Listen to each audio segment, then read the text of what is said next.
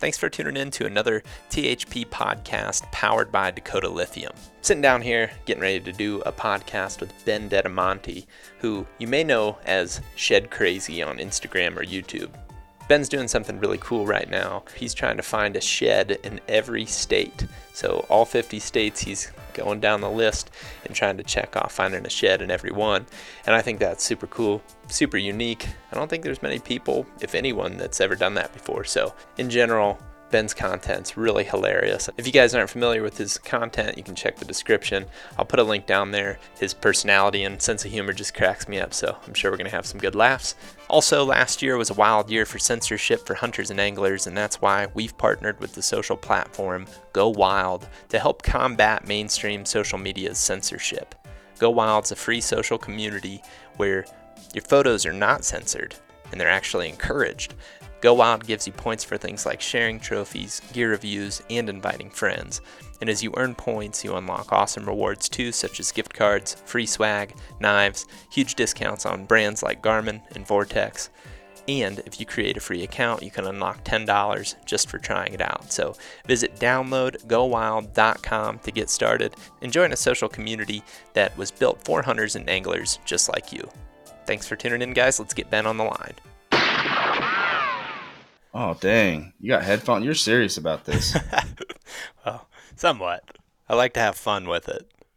Yeah. All right. That sounds good. Just from watching your content, I just feel like we're going to have a good conversation. Really just want to keep it loose, have fun. That's my objective. Yeah, man. Sounds great. I'm looking forward to it. I've been watching your guys' stuff for quite a while, and I like the way you guys do things, man. I like that you guys are always driving around like shitbox cars. Kind of like when I knew, I'm like, this is my kind of people. Yeah, dude. First off, tell everybody listening, watching a little bit about yourself and just how you got into creating content, because I found your stuff and started watching it. Love it. Think it's hilarious. Mostly that's my favorite part. And yeah, I know you have a cool story, so I want to hear a little bit about that. Yeah. So I got like obsessed with shed hunting maybe like 15 years ago. I got really geeked out on it, and like Instagram was just kind of getting rolling. And the cool thing to do was to start a hunting brand page, right? Like you would have your personal Instagram where you'll like post family photos and whatnot, food. And then you start a hunting page, and that's like, I wanted to always have some sort of a place like that. And I was just geeked out on sheds. So I really like this page called Muley Crazy. And I'm like, well, I'll just do Shed Crazy because I'm not creative enough to find out, think of something better. But, and back in those days, everybody would like share your page and everybody wanted to follow everybody. And it just kind of popped really quick. And, I would basically I was working for my dad at the time. I spent way too much time screwing around on my phone. I wasn't a very good employee. And I would get off work and like on a Friday, and I would drive all night to go find sheds somewhere. And then like through the week, I would post all the photos that I found. And that kind of like started me on the path creating content. And I always had these ideas for YouTube videos I wanted to make, just screwing around. And I saw like hunting becoming this super serious thing where people were like trying to be the ultimate badass and show everybody how tough they were. Like I didn't fit that mold at all. So I'm like, I just want to be the dude that makes it fun for everybody and that shows everybody like the good times of hunting is just screwing around with your buddies. So I just started making stupid videos, posted them on Instagram. And then I decided to try to do it full time. I didn't have a whole lot going on career wise. Like I was trying to go to paramedic school. And then I realized like I didn't want to be a firefighter. So I just kind of quit. Yeah. Just decided to pull the trigger on content really. And it was a little more calculated than that. Like we took some time and got totally out of debt. But I was working as a custodian at a high school, had tons of time on the clock. I would make stupid videos every day and started getting some partnerships and stuff going. And I'm like, I can do this full time. So I quit my job to do it. And that was like 6 years ago now. And when I quit, I hit up, actually Eric from Hush hit me up and he's like, dude, you have to YouTube this. Like people are going to want to watch this. So I started doing YouTube videos and I've been doing a couple videos a week for like 6 years. So it kind of gets us to where we're at now, man. Just screwing around with a phone in my hand. Yeah, that's awesome. There's several parts of that I like. Number one being not fitting the mold of making hunting this badass epic adventure all the time. Sometimes it's, just rolling out and, trying to call something in or glass something, right off the Yeah. road. And there's nothing wrong with that either. And I think that's where both our content and your content, like, it just is relatable. Yeah, totally. I like that goal. Having that goal in mind is like, how can we make it relatable? And every hunt's different, but trying to make it always this epic adventure seems silly to me as well. Yeah, it seems like people end up overselling it all the time, like trying to add in details to make it like, I don't know. Me and my buddy Troy made this video one time shooting rock chucks, and like our whole goal was to dramatize the whole thing. We made up this storyline about hitting this trophy rock chuck, and we couldn't find it, and had to stay on the blood trail for like 7 minutes, and it was just this killer thing. Like I always like that stuff better, and then I realized too, like it sets a lower bar. Like you don't have to constantly be killing the biggest animal and just crushing, like punching tons of tags. You can just go out there and hunt how you want to hunt, and then people like to watch it. And then when you do succeed, people are like, "Oh man, you pulled it off," and it feels a lot more like, I don't know, a lot more like the style of hunting that normal people would do. I think that's what I get out of watching your content is just the type of stuff that we're going to do every year, as hunters in general. We're just going to go on hunts with our friends. And I was watching one of your mule deer hunts and you were talking about how like some of your buddies had private land tags and you had a different tag and you guys were just, out hunting deer. And Yep. I love that, man. I just sometimes think that the stories that are taking place sometimes are so blown out of proportion that it really just becomes comical to me. Like, Yeah. you start watching the hunting films, and while I think the footage is really cool and I'm interested in pretty footage because I'm also a cameraman and an Yeah. editor, I also think it's sometimes like, man, the music and the whole setting, like, is it really like that for y'all out there? Because Yeah. it's a lot goofier for me and my buddies. Yeah, no kidding, man. It's like, do people really live life in S log, or is it just like something that happens? I don't know. Like, it's funny, man. And I mean, I get the most joy out of like just screwing around with my friends, man. We're joking back and forth on the radio, calling each other, screwing around, like pranking each other. That's when I have the most fun. So Mm-hmm. it's cool to go on those epic adventures and see beautiful, crazy places too. But Mm-hmm. I mean, on the daily, it's just not really like that. Right, right.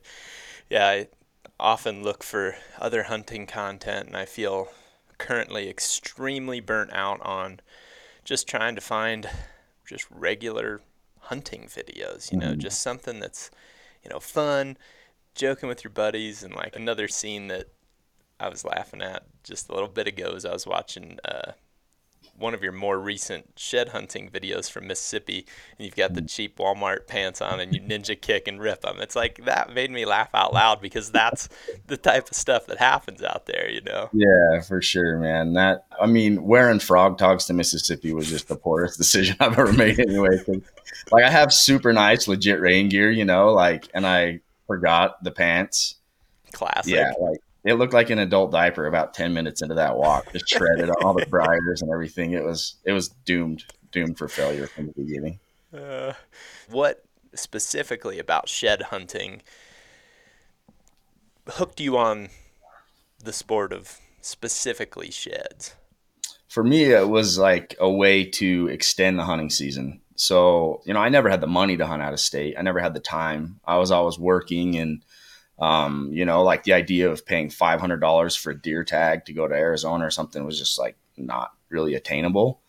And it just was a way that like we want to get our hunting fix in the springtime. Like we didn't even really chase turkeys or anything. We just decided like sheds is going to be it. And we started traveling to do it. And then also, the added bonus of being able to maybe pay yourself back and pay your gas money for going out there and doing it was a big incentive for us. Because when I really, really got heavy into it, I was just first married and just broke. And so if you could go out and pick up 5-6 elk sheds, then you cover your fuel and get a couple $100 to buy maybe another piece of gear or fund the next trip. So it just checked all the boxes. Plus I like the fact that like you could do it any Saturday all year long. Doesn't matter. There's always sheds on the ground. And where we live in the West with so much public land, like you can always find some place to go find an antler. Mm-hmm. Yeah, that's a cool aspect of it for sure is there's like no tag expense. Yep. and the incentive to sell them. And it's something that us Eastern folk, I grew up in Ohio, and when I was a kid, finding a shed was this huge deal. Like, Hmm. to sell a shed seems so crazy to people that have, not found a ton of them. And I want to talk about that a little bit later, but it is a realistic thing. And if you're finding a lot of sheds, I mean, yeah, at some point, what are you going to do with all of them? Like, selling them is a great option, especially to Yep. fund your trips and everything like that. And the other thing that I think is cool about shed hunting is the stress of success goes away a little bit. Like, you don't Yeah. have the tag cost invested in it. You're just Mhm. going out with your buddies. You're not trying to be quiet. You're just going out and goofing off, right? Right. Like, you get with a group of buddies and you go shed hunting. It's like, okay, we're gonna go walk around and have fun. Yeah, totally. Yeah, it's like a camping trip with the boys, and Yeah. yeah, I mean, success can be one antler. It just depends, like on the day, depends what you're trying to do. And I always thought, like, I always had keeper antlers that I didn't want to sell, stuff that was more sentimental or whatever. I have some that I'll never sell. Hmm. But yeah, like, when we were going down to Arizona to shed hunt, even 10 years ago, it was a totally different ball game. Like, it wasn't uncommon to find 15 or 20 in a couple day rip. So you maybe end up with one keeper out of all those, and the rest of them are just normal antlers that are worth about $100 a piece. So you just Yeah, flip those over to the buyer real quick. that's crazy. You find some dinky little 4-point side, when you're a Yeah. kid and you're like, this may be one of the only ones I ever find. Yeah.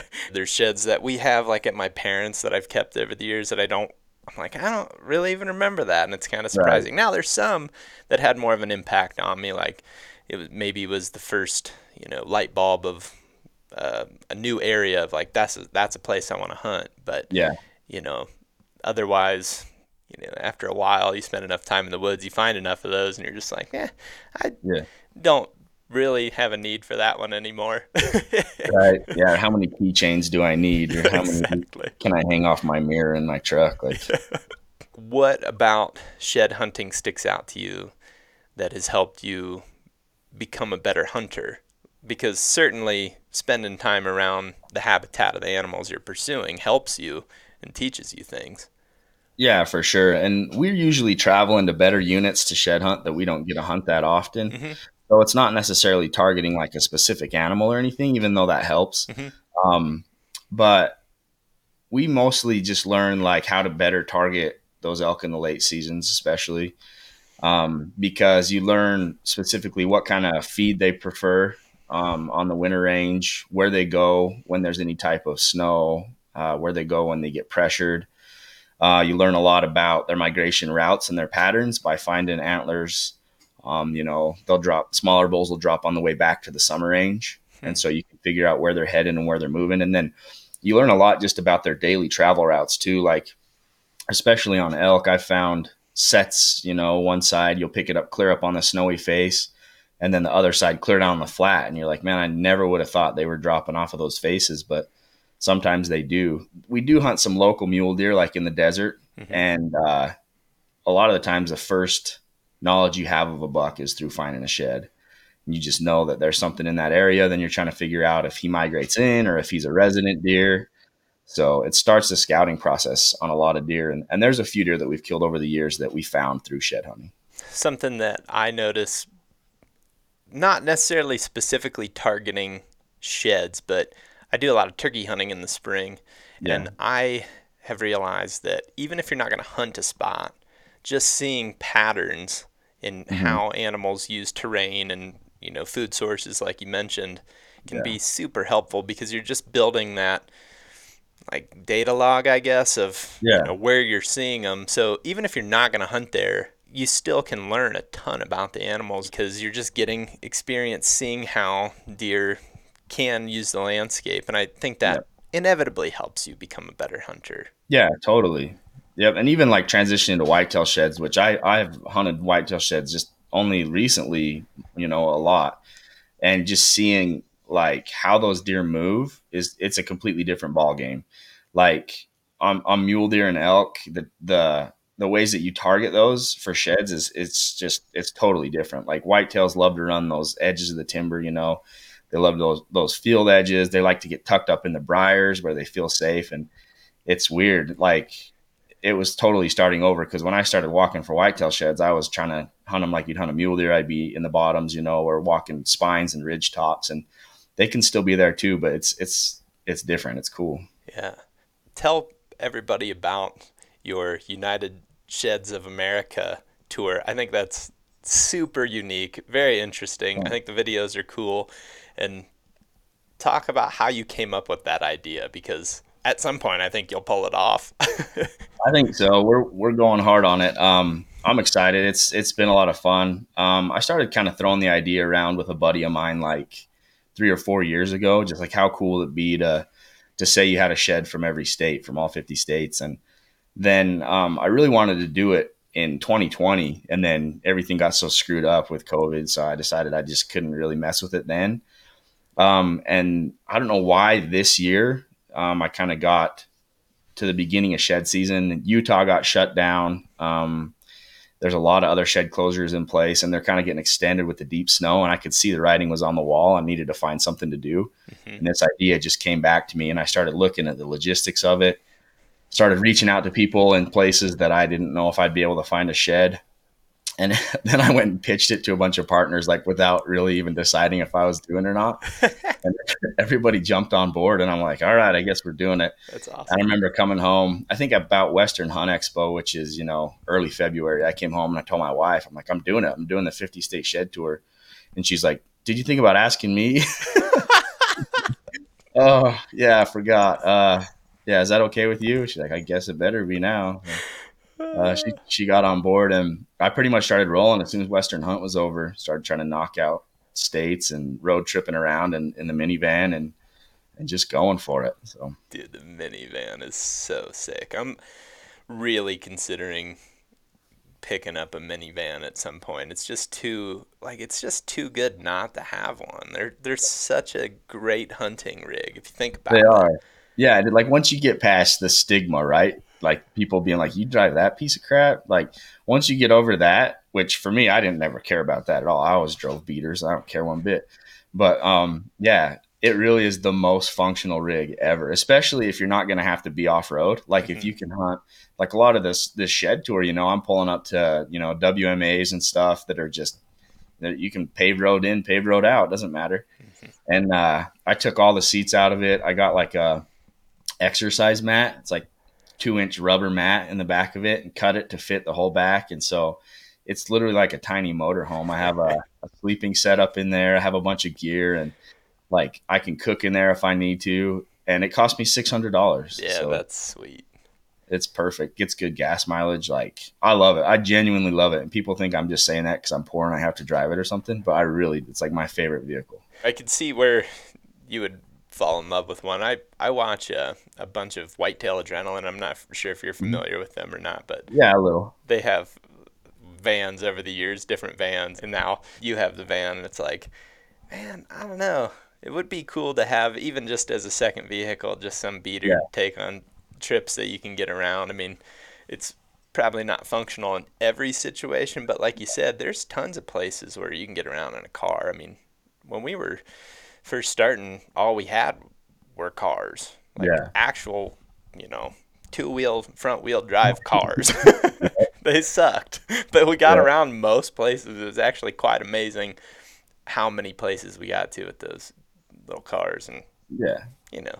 find the right van, you never know. You might be able to get yourself out of some situations. Oh yeah, man. We took that one mudding in Mississippi, like through some stuff that I thought it was game over, but we pulled through. And I have a Tundra that I drive Western hunts, anything where I need to be off road. It's it's not super nice, but I can get around off road on that thing. So anything that I don't need to be mobbing in the rocks and stuff, I just roll in the van.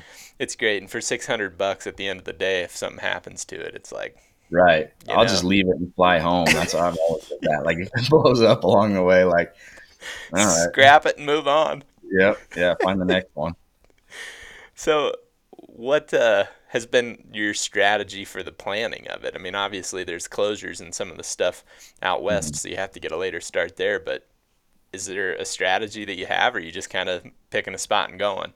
Kind of both. Like comfortable leaving the western states till the summer because I've shed hunted those enough. I know that I can go get antlers, after the east has grown up. Mm-hmm. So my plan really has been just start knocking out places that I don't have any knowledge of and just seeing who I can have like for contacts. I know the South is already getting overgrown. I just got home from a tour through there. And so my goal is to knock out as much of that as I could early. We're already kind of behind the 8 ball there. I don't really know how I'm going to do like the East Coast. Like I put a Google form up on my Instagram where people can fill out if they have knowledge or if they've shed hunted a state or if they want to get together for a hike. And people have been cool about reaching out and just being like, dude, come here, try this, or, so it's just really relying on a lot of the viewers. And then there's a bunch of states where I have no connections where I'm just going to look for pieces of public and try to do what I can. It's really cool thing that people are reaching out and like helping you out, helping, kind of encourage you to try certain things. Because I'm sure there's places out there that are super intimidating to tackle, like the East Coast and the South too. Like I feel like the South is challenging just in the fact that it's so different. Like it's so much different than so much of the country just as far as vegetation goes, and that would be intimidating to jump into by yourself for sure. And even if you have somebody, encouraging you, saying they're finding them, I'm sure that's still intimidating. Yeah, for sure. We just got back from Alabama, and that was just like a whole world of difference. Like walking in the swamp, basically, like 5-6 inches of standing water and palmettos and briars, cottonmouths, just all this stuff I've never even messed with at all. So it was intimidating, but luckily it was a good trip. It was fun. What are some of the other things that you didn't expect to be challenging but have been? I didn't expect briars, man. I didn't understand what those things are about. Like I came home from Mississippi and my hands are just so full of them, my knuckles and my elbows and my knees and everything just from fighting through those things. And I don't know, it's like trying to walk through barbed wire. And I thought, oh, that'll be like a thing in the South. And then we went up to Wisconsin. They're everywhere up there too. So I think I'm just going to have to deal with those. Like any whitetail state, I guess, has the potential to have those stupid things. But, yeah, pretty much anything east of Colorado or Nebraska, maybe you're probably going to start running into stuff that's going to poke you. Yeah. And like we did Texas in that same rip. And I'm like, there's no way anything could be thornier, pokier than Texas. But man, I guess everywhere is just like that. I'll have to deal with it. I'm going to look like Edward Scissorhands for like a couple years. Dude, I don't know. When I like go scouting or shed hunting in the East, or like when we were younger, we used to do a ton of rabbit hunting, and you just get in the rose and the greenbrier and whatever, and you'd come out of it and just like, every inch of, exposed skin completely shredded. And then also my legs would always just be almost worse. You can even have a decent pair of brush pants on. It's like those things still get in there.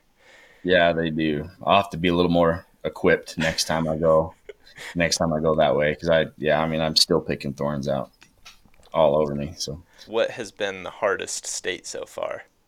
Definitely Mississippi. Yeah. Mississippi was super rough and, left without getting it done, which sucked. And I don't know when this podcast goes live, but in this week's video, though, we headed back for a little bit of redemption in Mississippi, and we were able to finally get it done. Nice. So, sweet. Yeah, that one was rough, though. It was we did 22 miles of hiking between me and my buddy Les. He found one, and I didn't find any. And the one he found, like we were both right there.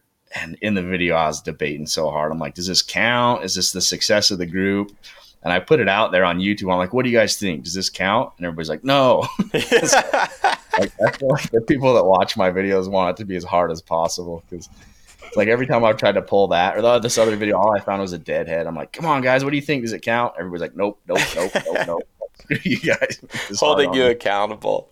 Yeah, but it's been cool. And Mississippi was rough. Arkansas, I was surprised too how rough Arkansas was. Well, it wasn't terribly rough, and then like we got it done fairly quick, but the lack of deer sign was crazy. And then it also had just barely got smashed by a tornado, and most of the public that we wanted to hunt was shut down. So interesting. It was tough in that way. Was that more river bottom stuff or hilly mountainous stuff? It was kind of mountainous. It was right there around Little Rock, and the place we wanted to go, it was shut down just because of some tornado damage and then some stuff they were doing.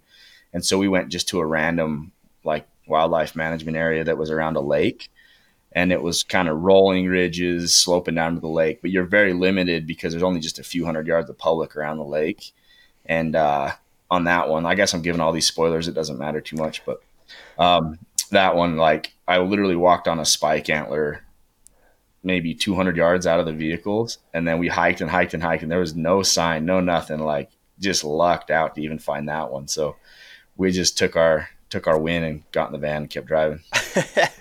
Dude, the spike antler is actually harder to find than, just a big 4-point or something sitting there. It's Totally. Yeah, I don't think I've ever found a spike. I found a couple splits, whitetail sheds, but I've never found a spike. So yeah, this one was like that big, and it was right at my feet. I looked down, I'm like, oh man, we got her. It was sweet. That's the cool thing about the tour too, is like I get so hyped to find just a little shed if it checks off a state, you know, like the relief is immense because now I don't have to come all the way back and try it again. And it's made it fun too. I found just chewed up, 2-point antler in Mississippi, and I'm hooting and hollering. I was so excited. Well, yeah, because it's like that relief of you don't know if it's going to be, in 5 minutes or in 6 days or 2 years for that matter. Yeah. It's like in the video from Mississippi on your first trip, the weather was bad too. And I know that feeling of just getting wet and you just feel beat up at the end of something like that. So I'm sure it's just a huge relief to actually find something and be like, okay, now we're done and we can leave this alone. Yeah, for sure. And never come back. I don't know. I might go hunt it though, honestly, because the antlers we found on that little piece of public were really nice. So, you talked a little bit about whitetail sheds and some of the things that you've noticed from that. What excites you about it the most, and like what are some of the things that you think you would use if you were to go back to a place like Mississippi and hunt? Like what are some of the things you picked up on? Well, that area there, like the couple antlers that we found, they were following a draw, they were headed to the ag. Like it was a pretty obvious travel corridor for those deer, and it's public land. I think if I was to go back there, I don't know enough about whitetail hunting to know how to hunt it correctly probably, but just with my beginners, like being a beginner, I would just go hang a saddle in that corridor, and I bet you'd have a buck walk by if you were there during the right time of the year. It seems like there's a lot of stuff like that, like even some of the public that we found in Kansas and some other places where it's like they're major deer traffic. So as somebody where if I were to go back and hunt it, I would just be, throwing something at the wall. I think that there's a chance you could be successful off of that information. Yeah, for sure. And I think it never hurts to start there and then, adjust if need be. But there's a lot of chatter amongst whitetail hunters like, well, we just don't have it that way where we're at. And it's like, yes, every spot is different, but they're still whitetail deer. They're still going to kind of have that general, bedding to food pattern and little details too in between that you can pick up on, obviously, but at the end of the day, it's just a white-tailed deer. It doesn't really matter if it's in Iowa or in Maine or Florida. It's like they use edge, they got to feed on something, they like thick stuff to bed in. Right. Yeah, not that complicated. And I think that same attitude transfers over to shed hunting all the time, because I get people doing the same thing that are like, yeah, you'll never find one in my state because I've never found one. And it's like, okay, yeah, maybe you're right, but I think if there's deer there, I can find a shed. But it's just anybody likes to kind of project, their failures, and they want to think that everybody else is going to have the same problems they do.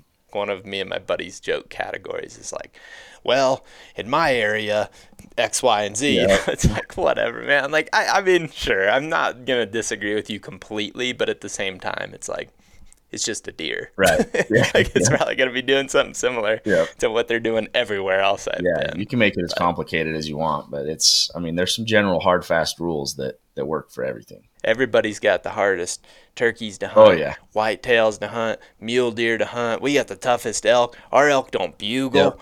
Our elk get pressured.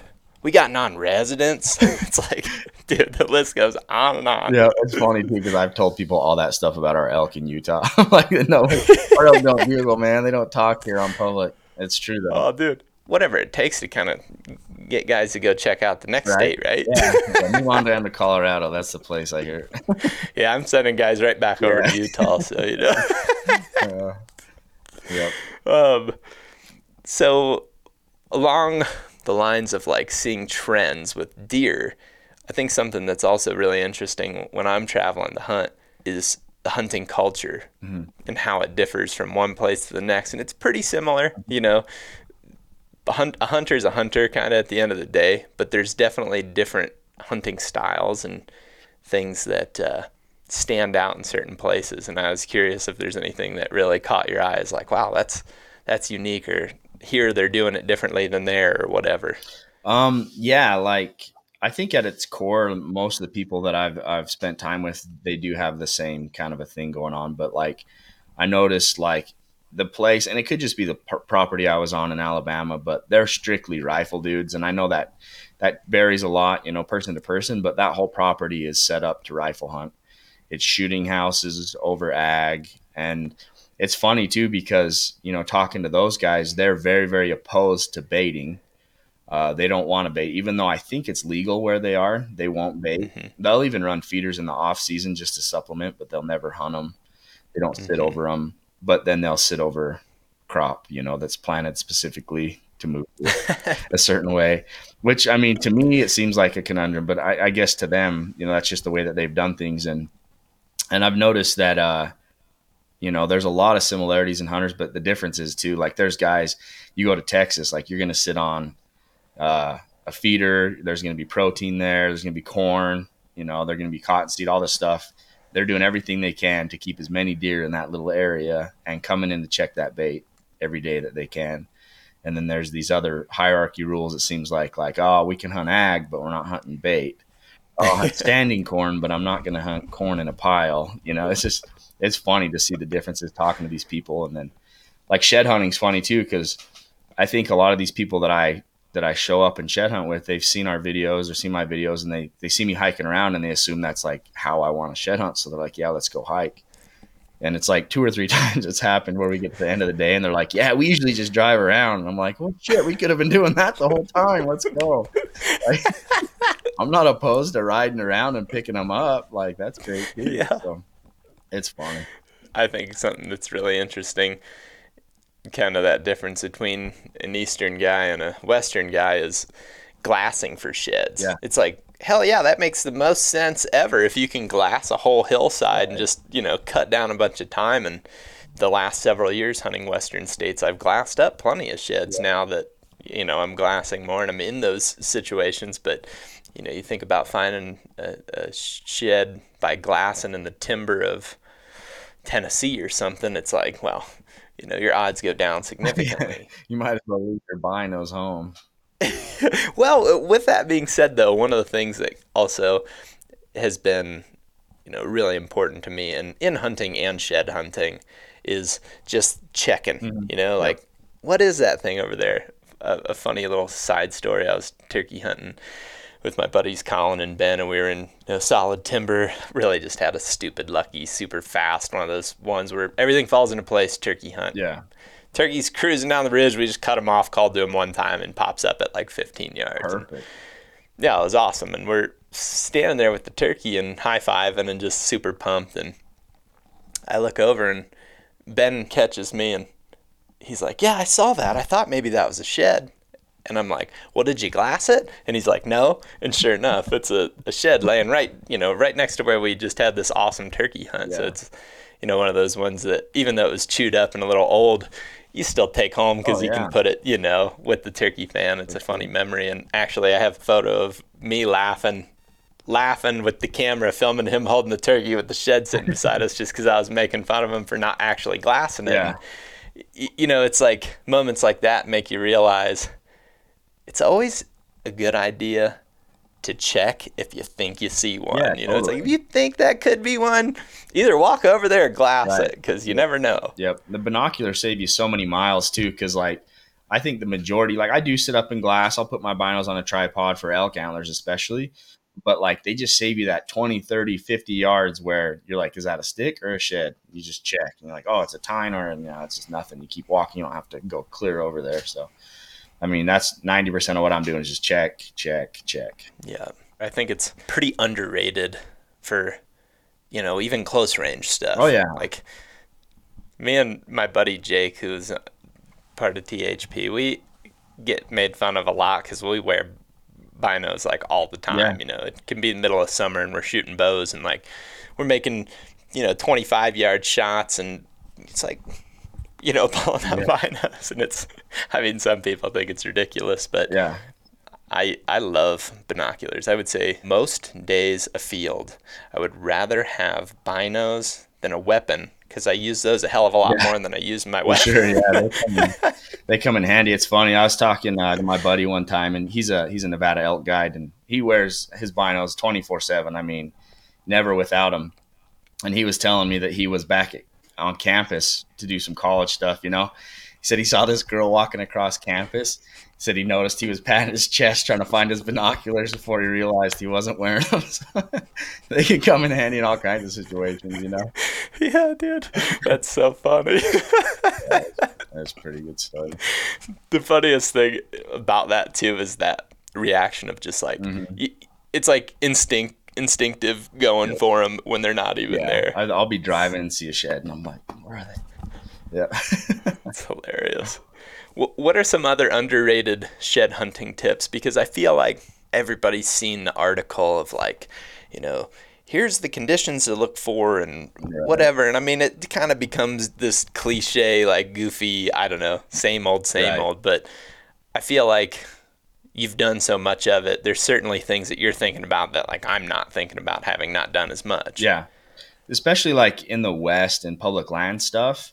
A lot of people will start at the road and then they're just motoring as fast as they can to get away from the road because their assumption is all these deer and elk, they're not going to be close to the road. Stuff close to the road's probably been picked over. So they'll just straight line, out to the ridges or wherever they might be headed.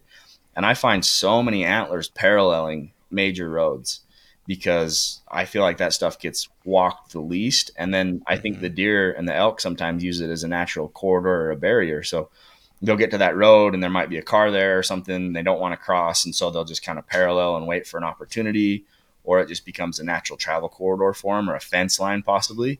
So paralleling roads and zigzagging like fence lines right along roads has produced a lot of antlers for me. And same kind of goes with like urban stuff. Some of the biggest deer antlers I found in town, where those deer come out of the foothills and they'll go feed around in people's yards sometimes. And there'll be like a random patch of trees or a random vacant lot. I think my second biggest deer antler ever I found in a vacant lot next to the hospital in our town, just walking a little fence line. So, you don't have to go super deep backcountry and get away from everybody. I feel like a space that gets missed in the easier stuff. That would definitely be a tip though, is like pay attention to stuff close to the road. And then also, like when you're driving, like keep an eye on that fence line going down the side of the highway. And that's not a safety tip because I have like almost wrecked many times looking for sheds. But I found a lot of antlers off the highways just driving around, and you'll see a tine sticking up. You spend a lot of time backing up to look at sticks too. But I mean, definitely, hunting them from the road. And then glassing can be super effective. Sit down. And when I glass for antlers, I set a timer on my phone for how long I want to sit there and make myself glass. Like if I'm in a good area, I'll try to sit there for an hour and I'll set a timer and I'm not getting off the glass until this hour's up.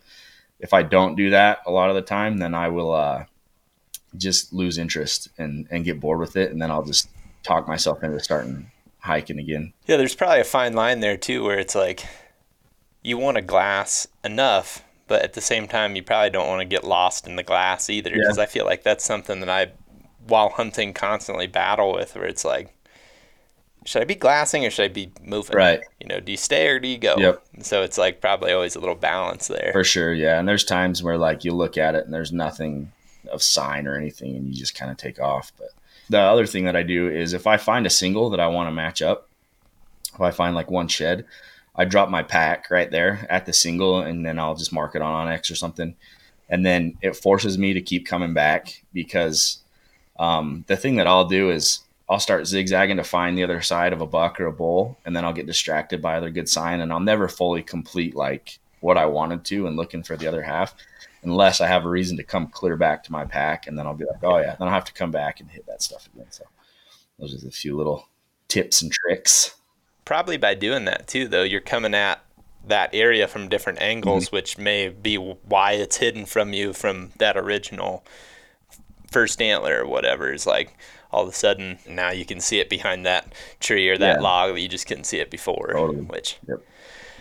a buddy of mine told me a long time ago, and I was struggling at this point in my shed hunting career to find them, and he was starting to really take off finding whitetail sheds. Like every time he's going out, he's finding them. It's Eric Barber. He works for Vortex. I'm Mm-hmm. not sure if you know Yeah, Eric or yeah, I've met not, Eric. but he was telling me, just look backwards, man. Yeah. Like just stop and turn around. And it's like crazy how that silly little tip has done a lot for my success finding sheds, and just being patient when you get in those good areas too. Yep. I think when I was younger, I would get so excited about finding the sign, and I still do, and I still value shed hunting for that reason. Is you find the sign, you break that sign down, you say, okay, this is how the animals are using this area. And in the past, I would be so focused on setups and everything that I would just kind of blow through the good sign and try to find that setup or whatever. Yeah. Well, now I still do that, but I just commit a little bit more time and chill out, relax, and say, okay, let's just kind of go through here and look at it from different angles. And that's helped me a ton too, not just nonstop, Right. fast. Like, Yep. I mean, that can be good too, like at a certain point too. Covering ground gives you more odds of putting eyes on something, but if you're going too fast, it's hard to see them. I mean, It is. I'm not great at it. I'm getting better every year. I think I'm a little bit better at picking them up, but it's still a challenge out there. Yeah, for sure it is. And I think when you're going fast, you can see elk sheds better. Obviously bigger, it makes sense. But so I'm trying to put down as many miles as I can for elk sheds. But I've noticed a lot, like in the whitetail game, I'll even stop and stand there because there may be like a bunch of trails that run together. And I'm like, I got to look over here, got to look over here, over here.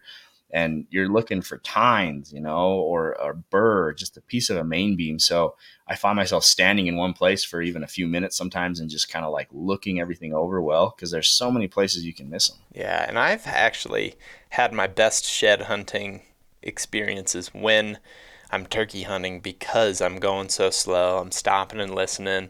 I'm just checking my surroundings, and I'm real observant then, where I feel like sometimes when I'm out to specifically shed hunt or scout or combo. I guess it's always kind of a combo, but I'm just sometimes head down, just flying, just moving out. And I mean, again, there's pros and cons to that too, but the best shed hunting or success for finding them is you hit those good spots, and now it's time to just pump the brakes, do some zigzags, come at it from different angles, stop and look around for several minutes at a time, look back, all those things. Climb a tree, fly a drone, whatever, Yeah. Something that I really enjoy out of your content is you kind of just call out the haters. You call out the hard-headed attitude that some folks have. And what do you say to people that say things to you like, I've been shed hunting my whole life. I've never found a shed. You're never going to find one here. It's, we never find them. Like, what's your response to that in general? To those type of people, like, I like to clap back at people, and I try to make a joke out of them, and if I can do it in a way that doesn't go at them personally, like we had, I don't know, have you ever seen our videos like chalk chucking, where we'll like just take these elk antlers and just throw them off a cliff or whatever. People get so mad about it, and that's where I get most of that response from people is like, man, I would have loved to find that. I've been looking for antlers for years and I can't even find one. And I always just tell people, like, I gave you a 15-year head start. That antler's been sitting on the ground for 15 years, man. You could have found it at any point, or else, like, I had another guy be like, man, my kid would have loved to find that shed. And I would just like be like, bro, I saw your kid. He ain't hiking up there. I don't know. I just like to give people crap in a way that they can laugh at it too, Right. It's not necessarily going after them. But if people have legitimate criticisms and stuff, like I'm always happy to offer a few tips to anybody in the messages. And most of Hmm. the times it's dads trying to get out with their kids and they want to find some antlers and stuff. So I'm always happy to be like, nah, man, like I get it. Like I know it can be tough and some areas are way tougher than others. So I don't mind taking a minute and just kind of like answering some messages about that stuff too. But mostly I just try to get them in the ribs a little bit. Dude, the throwing the chalk antlers and that cracks me up. The one where it's you being different characters, Oh and you yeah. pop out from behind the tree, and you're like, "Hey man, my kid might have found that," and you look over, and you're on your knees. Dude, that's just so hilarious Oh because keeping in mind that there are different places of the country that yeah. are significantly For easier, and sure. like what you're saying, Ben, about like you go to Mississippi and you find that little shed or you find that spike in Arkansas and you're like, hell yeah, this is it. I think your perspective can change based off location too, Totally. and that's Totally. okay. Yep. you know. Yeah, yeah, and I think that's like a lot of what I wanted to do with the shed tour is kind of just understand where so many people are coming from and the way they do things. Also showcase the way they shed hunt in other places. Hmm. Plus like I love the culture of shed hunting. That's one of my favorite things about it is just getting together with the boys and for us it's always a bonfire, cooking a steak or cooking some hot dogs, whatever, and just kind of doing it. But I like to get together with people and see how they do it other places and what the food's like and the culture of it. So I think understanding and like I get it, man. I get people who can't find a shed or haven't been able to find one on public, or hunt really hard places. My buddy Austin that we hiked with in Arkansas, like he puts in a lot of work for a few whitetail antlers on public land. And, I can understand him getting way excited over just what would be a normal antler. And, in Texas, it was one you wouldn't even pay attention to. So it really is based off the location. And like a lot of the elk sheds you'll see us chucking and stuff are in the back country in Arizona. And we're so far back in there, like 6, 7, 8 miles, and you're packing your camp, and then you're also packing what few antlers you can bring out isn't going to be many. So, if you're putting a chalk antler on your pack, all you're doing is hurting yourself. You're limiting your miles that you're going to be able to do, and you're making it so you can't haul out a brown or a nicer antler if you find it. So it's just kind of a funny dilemma, but then when you smash it, it's just mostly to make people salty.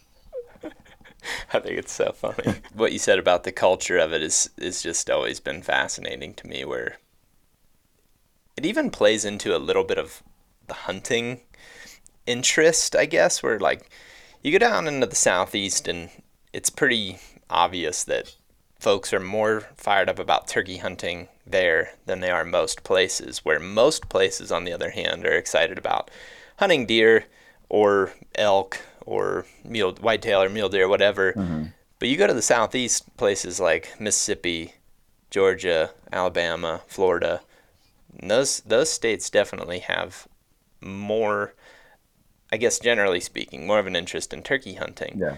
But then you start like going out there and turkey hunting, and you start finding sheds, and you start realizing too, like people just aren't probably doing this here. No, Like no. it because of the challenges that are unique to those areas, like thick, Yeah. briary, nasty timber, where it's much more pleasant to go shed hunting in a place like I saw you're in Nebraska, Yeah. Oh yeah. Iowa. Those places are pretty cush. You're Yeah. just kind of walking down the edge, and it's like, oh, there's one, where he hopped the fence on this muddy deer trail, where Yeah. like kind of a no-brainer type of spot. So I think no matter what end of that perspective you're on, just keeping in mind that there is another perspective out Yeah. there would help everybody's like, you know, frustrations with the other side of it, I guess, if Yeah. that makes sense. The other funny thing that you have content wise is your energy drink Yeah. reviews. What inspired that? I just think it's so hilarious. And like, I don't remember the last time I bought an energy drink, but I love watching reviews. It just cracks me up. Well, I mean, I kind of just got on a kick from Dave Portnoy, Barstool, doing Yeah. pizza reviews back in the day, Yep. man. I used to watch his pizza reviews religiously. I thought they were so funny. And I was always been just like an energy drink freak. Like I just love them. And I was just burning the midnight oil, driving all night, pounding energy drinks. So I just started kind of ripping off Portnoy, and trying to do my own style of it. But it's funny, man. You say that because I get messages like that all the time. People are like, I don't even drink these, but I love watching the reviews. And like those stories on Instagram get the most traction. Pretty much anything I do on Instagram now is energy drink reviews do the best, other than like some reels and stuff. But Dude, I mean, if you guys aren't following Ben, you really should. And if you have a sense of humor that's, pretty open-minded, I just think it's hilarious. Your reels, dude, just crack me up, and it inspires me because you said at the very beginning your favorite thing to do is just make, silly videos, just stupid stuff. And like at my core, that is my favorite thing too. Right. I just love that. And I think really is the best way to get your creative juices flowing. Yeah, man. People relate with it too, and they get sick of the hardcore too. I mean, they're just like us. You know, there's a time and a place for it, and most of the time, like on your lunch break at work, if you pull your phone out, you just want to laugh for a second, right? Yeah. We all make these hunting videos that tell this story, and sometimes I feel when I review them down the road, like years later, it's like, man, I probably could have trimmed that all way down to get the same story across and probably actually made it funnier. And I've been thinking about what you just said a lot, where it's like lunch break, I don't necessarily have time to sit and watch a 28-minute turkey hunting video. Yeah. But I do have 3 minutes to watch a turkey hunting video that's just fun and fast paced. And if it's too serious, it starts to be like, that's not really even what I want to portray that memory as. Right. So, yeah, I think you're right, man. People like quick stuff that goes fast. I've always liked the idea of doing like shorter versions of shed hunts and stuff too, just for reels. And they do well too. So it's a win-win. Mm-hmm. Yeah, I guess if anyone's listening, feel free to reach out to both of us and tell us what you like, because I feel like that always goes a long way. It's like if you like something specifically, it's super helpful. And to wrap everything up, why don't you tell everybody where they can find your content and tell them, where they can find your shed tour and everything like that. Sure. Yep. My Instagram is Shed Crazy. I'm pretty active over there. And then YouTube is Shed Crazy as well. Right now I'm doing 2 videos a week, and I've got like 400 or 500 videos backlogged in the past there for your viewing pleasure. So that's the easiest places to find me. TikTok, Shed Crazy. I don't really do a ton there. I got banned for like a year, but I'm back. So yeah, I mean, those are the basic places, just social. And I'm pretty easy to get a hold of there too. So if you guys have shed hunting stuff, questions, whatever, hit me up. Yeah, I'll put a link in the description as well. I started following you, I don't really even know how long ago, but ever since, it's been a total win, man. It's super entertaining stuff. Well, I appreciate it. I've been a fan of you guys for a long time too. I remember when I started getting into whitetail hunting a few years back, just binge watching everything that you guys had. I think it was on Prime or something, and I just watched everything. So that's awesome, man. Well, I appreciate it. Yeah. Appreciate you coming on too. It's been super fun to finally get a chance to talk to you, and I look forward to more conversations in the future. For sure, man. You too. Thanks for having me.